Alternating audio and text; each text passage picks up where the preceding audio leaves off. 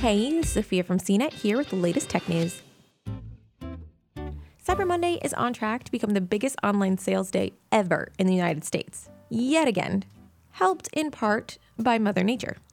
On Monday morning, Adobe said U.S. sales have already hit $473 million and are expected to reach $9.4 billion by the end of the day. That would be a 19% increase from the last Cyber Monday, which is currently the biggest online sales day in U.S. history. Salesforce expects Monday's global digital sales to reach a healthy $30 billion, up 12%. Purchasing will peak in the evening, with shoppers spending an average of $11 million a minute from 8 to 9 p.m. The software giant expects online merchants to get a boost from the weather, too, as heavy rains and snow hit large swaths of the country over the weekend, causing more people to stay home.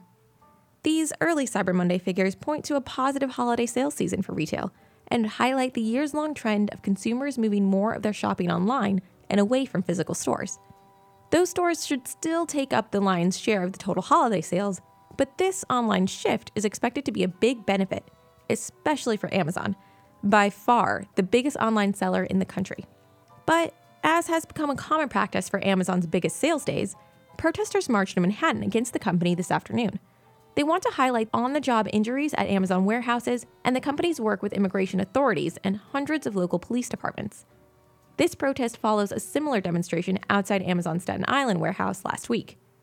Adobe reaffirmed its expectation that total holiday sales for U.S. e-commerce in November and December will hit $143 billion, up 14% from last year.